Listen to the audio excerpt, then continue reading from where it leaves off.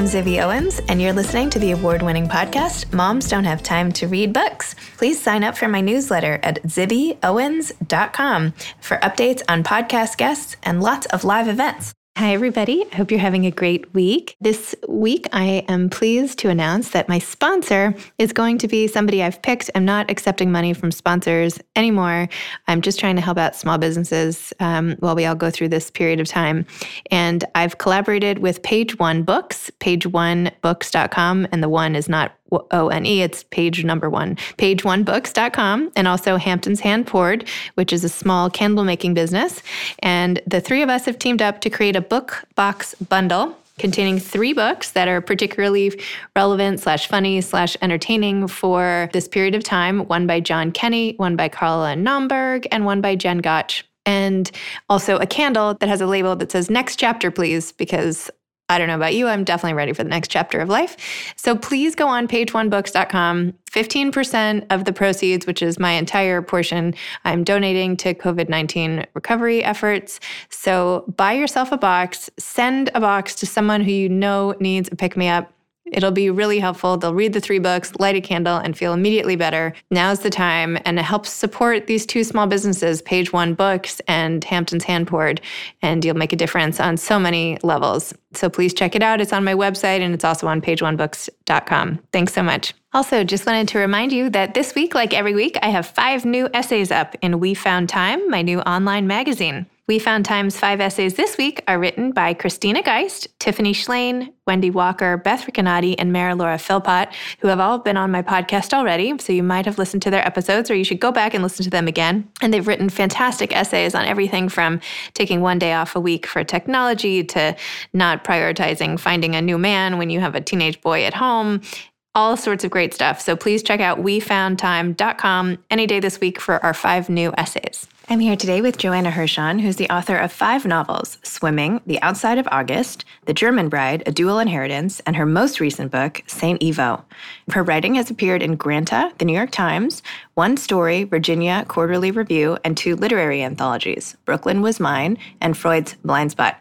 She teaches in the creative writing department at Columbia University and lives in Brooklyn with her husband, the painter Derek Buckner, and their twin sons and daughter. Welcome, Joanna. Thanks for coming on Moms Don't Have Time to Read Books. It is a pleasure to be here, and so nice to meet you. We were just talking about how great Joanna's voice is. And we were talking about how great Zibby's voice is. So I just had asked her, and I was like, don't say it until I start the podcast. But so you used to act a while ago. I did. I mean, I always acted, and then after college, I acted for a couple of years or more accurately, auditioned. But I did start writing plays, and a couple of them were produced, on a small scale, and I was in one of those. But yeah, so I used to act, and then I think someone said recently, I'm a recovering actress. I'll always be. There's a part of me that has that in me, and it definitely is a huge part of the way that I approach writing. Like thinking of it like scenes, you mean, or? No, more like I discovered it in graduate school when I got my MFA. I just kind of thought everyone thought relatively similarly about writing fiction. And I realized a lot of the way that I think about it is almost like method acting. Like I'm all the characters. I feel like when I start talking about it, it sounds really woo-woo, but I'm very immersed in my characters. And a lot of the same principles of acting training, I feel like that's how I write. And also when I teach writing, I end up teaching about that. Kind of like through the lens of being an actor. More than you're the, director. Mm-hmm. It's more like you're in it. Oh, I love that. So now you should just market your services to all actors now. That's right. You should hand out little pamphlets of everybody online for auditions. Take my class, how to become a writer as a recovering actress. That's right. Well, anyway, as I've told you, I really loved this book, St. Ivo, and from the minute I opened it, I just plopped myself down and tore through it, and it was really good. And thank you. It was really good. It was really fun to read and awesome and thought-provoking, and the characters were so real. So whatever you're doing with the method acting or whatever, they worked.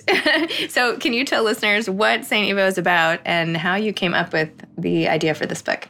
It's hard to talk about. Obviously, it's hard to talk about any book, sum it up. But it's specifically hard to talk about this book as my publisher and publicist, as the editor, we've discussed it because it has somewhat of a mystery to it, and it's hard to kind of, without giving it away exactly, but it takes place over 3 days, and it's about a couple that you come to realize met when they were very young and had a daughter when they were very young. And you don't know exactly what happened with the daughter. You don't know if she's alive, and you don't know what something's off. And you realize slowly there's quite a large story to it. And the structure is that this couple are going to visit old friends for the weekend. And so it has the country weekend visit structure and reuniting with old friends who you haven't seen in a very long time. And then you also come to realize there's quite a story as to why they haven't seen each other in so long. And it's I would say an emotional thriller on some, or psychological investigation of how we become who we are as adults. And yeah, something like that. I mean, it's also so timely because it's about how people cope with uncertainty. That is right. And what different people do and how they do it together, how you can bond with your partner, or how you can go in completely opposite ways, and how you deal with that sort of emotional torment. So it's very relevant. It is very relevant. It really is a book about emotional uncertainty and how to live. Like how not only to survive, but how to live. And I think I'm always really fascinated with this narrative that I think we have about moving through trauma, like moving through loss. Like there's this kind of linear image, like you go through something and you come out the other side.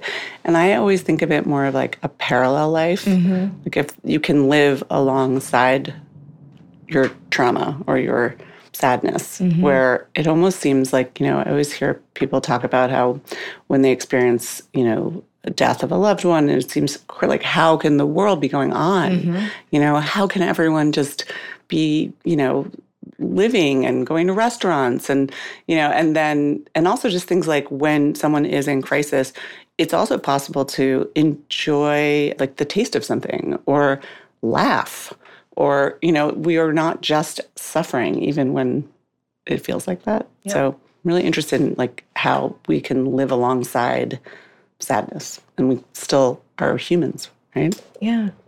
You also have this whole idea of parallel lives with if, like what if certain things. So you have your main character, Sarah, spends time imagining like, what if I had had a child who was a son? And what if his name was Alex? And what would that have looked like? And she goes into this entire narrative in her head about Alex. And you write, she supposed she wasn't the only person who daydreamed these glimpses, other children, other husbands, other lives. She dreamed of the children she might have had if this or that pregnancy had taken, if this or that man had been hers.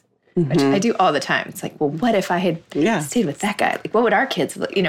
What if? It's like this whole sliding doors thing. What do you make of that? I mean, in some ways, I feel like it's just a byproduct of being human and living in an era maybe of more choice than ever and more freedom as a woman and as, But I also think it's just the storytelling impulse. I'm absolutely a curious person. So I'm curious about everyone else's lives. I love knowing what people eat for breakfast. Like I love, what if I had stayed home? What if I, the storytelling impulse to imagine, When I was in kindergarten, my mother told me, I pulled out the class list and I called everybody in my class and asked them what they had for dinner that night. Oh my gosh, we're kindred spirits. Yeah. I just wanted to know. I just wanted to know. Yeah. And I think that wanting to know is, leads to, it's an act of imagination. And yeah. It's funny. So your character, Sarah, I found her interesting on so many levels. But one thing that she talked about was how she needs to be alone. And how this is such a hard thing to do when you're with a spouse. And something that sometimes I think about, because as much as I adore my husband, sometimes you just need that time to yourself. Anyway, so Sarah, you write in the book, she loosely calculated that she needed at least 4 hours of being completely by herself every day to feel vaguely okay. And she wondered, as she often did, why she wanted so badly to stay married. So what happens to introverts who have to be around people all the time? Do you feel like you're an introvert? No. Okay. I would say that I'm definitely an extrovert, and I get so much joy from other people, and I'm collaborative by nature, super social. But I have chosen this life and I was acting, but I always wrote my whole life. I've always written stories, and I have chosen this life in which I'm alone a lot. It's very isolating work. And I'm fascinated by my own choices because I do feel like I'm an extrovert, and I do feel like I need that time totally alone with my own thoughts.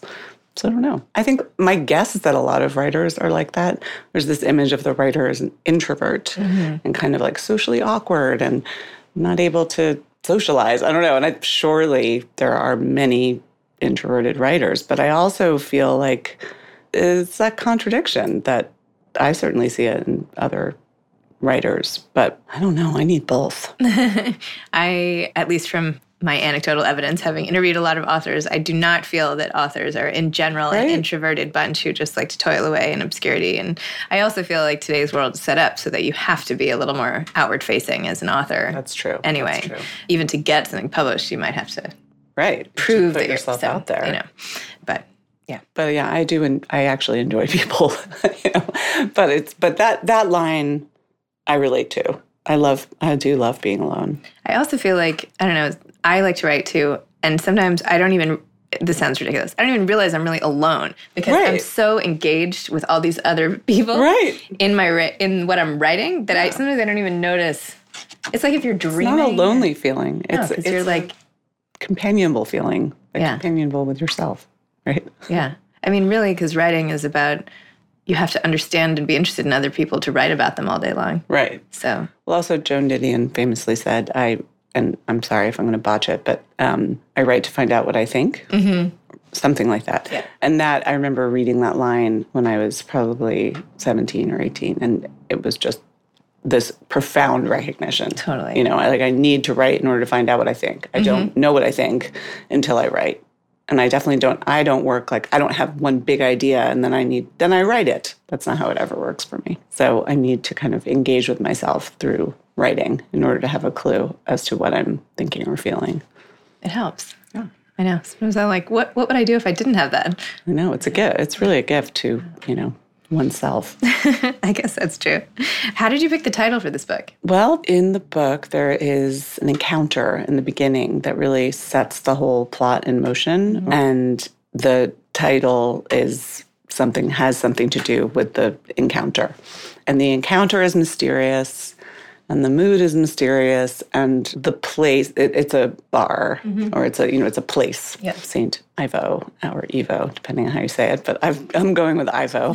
And it became this kind of almost like talismanic thought for the character as she moves through a couple of days. Did you always know that would be the title? I think so, yeah. Because she is curious about St. IVO and curious about which saint he was, and looks it up, and also some of what she learns is relevant. So it's great. I was just it could have easily been like, The Weekend or There's already a book called The Weekend. Okay, all right, fine. I'm sure that's too generic. I just meant like it could have been. It's very good. Well, the book starts off with this encounter on a subway between Sarah and a man she meets, and I was wondering if a similar subway situation had happened to you, and that you thought, oh, this could be cool. So I will say that unlike almost anything I've ever written, this whole book started from a very similar encounter I had on the subway. And but I'm not the character, Sarah. So it was different because she's carrying around a lot that I was not carrying around when I had this encounter. But I did have this interesting encounter on the subway. And after it happened, I immediately thought, and this is completely out of character for me, I don't usually take notes or I don't really usually think like, oh, that would be a great story. That's not really the way I work. So this encounter happened, and I immediately thought, this is the opening of something. This is something. I don't know what it is, but I wrote it down, just wrote down what happened. And it really set me off on this whole research journey. I thought I was going to write about something very, very different, and ended up doing research for years about... Really? Yeah, and then I thought it was going to be more of an actual thriller. But then It didn't turn out that no. And I had to kind of listen to what was going on underneath I had the best of intentions to do one thing, and then something else was emerging. And so I had to listen to that. But it was a really, really interesting encounter, and not terribly dramatic, just it was more how the encounter made me feel and all the things I started thinking because of it. So, yeah. So, and very similar encounter. What about the weekend away with friends? Did that come from a place, like, did you go away with friends who you hadn't seen in a while? Or have you had, like, an awkward weekend away? Or no, house guests you wouldn't leave? Or, I don't know, something like... No, I'm always really, really interested in weekends with friends and how there's just very, very quickly people end up forming like this ecosystem. I remember the wonderful writer, Jennifer Egan, I remember her saying at a reading probably, 25 years ago or something, I remember her saying that she loved writing about traveling because every time you travel, you kind of reinvent yourself or you reinvent your family in some way. If you're traveling with your family, there's this opportunity to kind of, even in the smallest ways, like you discover new routines and I don't know, there's just something about it. And I feel that way about weekends with friends and friends and friends' kids. And there's this interesting way that we fall into roles and just, I don't know. You definitely learn a lot about your friends. You learn a lot about your friends through traveling. Them as a parent, too. Yes. And how people relate to their kids and how, you realize people do things really differently or very similarly. And that's, maybe you didn't think you had that much in common with someone. And then you realize, oh, we operate on the same frequency. Yes, that's always nice. But I was very inspired by a house that my family and I rented about 12 years ago, just rented for a couple of weeks. And it stayed with me, like just the geography and the feeling of what was going on around the house. And I always thought maybe I'd write about that place. So it's not very literal. It's not like that's exactly the house or that's exactly the town, but yeah, a certain area of upstate New York. I feel like a lot of your books, and I've only read this book, but now I want to go back and read all your other books because this book was really good. I feel like they all sort of touch on these themes of disappearance or searching for someone or loss or something. And do you know where that comes from? It's a really good question. So I'm just going to tell the story. Tell the story. I've never told the story. I don't know if I've told anyone, but basically, so my first novel I started it when I was 23 or 24. And it's definitely not an autobiographical first novel, but it's about, in the novel though, it's a girl and she has two brothers, and one of the brothers who's two teenage brothers or young adults, and one of them dies. And tragically, and it sets in motion this whole many years of the other brother disappears. There's like a lot that happens to their family. And this did not happen to me at all, thankfully. But I had a woman contact me, and this was before, I'm trying to remember if she wrote me a letter. It was definitely, the book came out in 2001. It was probably an email. But she contacted me, and she said she wanted to meet me because she said that she had never read a book that so described to her, like she felt this loss because her son was autistic. And she felt like this book, which was not about that at all, spoke to her in some way about her own feelings, about her inability to communicate with her son. And I did. I went and met her, and I was really moved because my brother has a syndrome, and he's not autistic, but I have one sibling, and he's wonderful and lovely, and I love him very much. But I can't communicate with him the way that most siblings communicate. So I think so I thought it was really striking that she felt that in my book. So I don't know. Interesting. I do think I have something about feeling like searching for like an intimacy and closeness with a family member. Well, that makes sense. Yeah. So it's not literal. I've never written about that, but I think it informs a lot of my writing. I was just talking to another author who said, sometimes you don't know your themes and what you're working through until you see it all in front of you. Totally. It's very, it can be really fascinating. There's another, I wish I knew who said this, but someone said that, writing a novel is about following your unconscious anxieties. And I remember hearing that, and at the time I thought about the maybe 4 books I'd written or 3 books. And I thought, oh, yeah, that's probably true. But I'd never thought about it that way. Mm. I mean, I think it's also about following your interests, just following like what compels you. But usually what compels us can be tied to anxiety. Did your parents read your books? Like, have your parents Yeah, my parents have read my books. Yeah. Do they see that connection between you and your brother playing out in the books? Or you think not so much? I don't know. You don't know? I don't think so. I don't know. Now you have to like reread them in that lens. I mean, it's strange for me to even think about that, but because I mean, it really, I don't know. I think that there's truth to it for sure. And it is interesting to examine it sort of way after the fact. Because I certainly wasn't conscious of it when I was writing. Yeah. I mean, if books are really our unconscious anxieties played out, then like I could write 1,000 books. I mean, do you know what I mean? Like, don't you feel like we all have like a trillion things we're worried about all the time that, like, yeah, you know what I mean? Like, then everybody has like 1 trillion books in them, right? Yeah, I mean, I definitely think this moment we're in at this moment, what's the date? Things are changing every day. I know. But I do think that this uncertainty in the air it's rich. I wonder what's going to get written out of this moment. That's a good way to look at it. Maybe really great stuff. Maybe. Maybe not. Are you working on another book now? I haven't started another book. It's okay. I'm definitely in this percolating moment, which is usual for me. It's always hard for me to. This is my 5th novel, and every time I had a second novel idea, but after my first one, but usually takes me a while. How long does each book take to write? I would say my average is about 3 years, but The German Bride, which is a historical novel, I think I researched for about 3 years before I found my way into the story. And then it took about 2 years to write. And then my last book, A Dual Inheritance, also had a tremendous amount of research. And I definitely feel like since having children, the books have taken longer to write. But no, not this one. This book took about 2 years.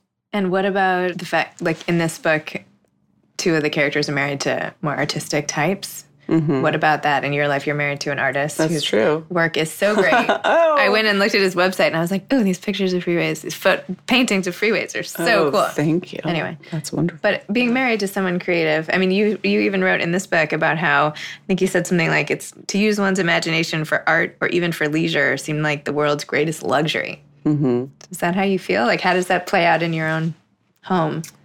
Well, I do think that's true in the sense of, I've met a couple of people who've suffered who are fiction writers and suffered terrible losses. I guess 2 people.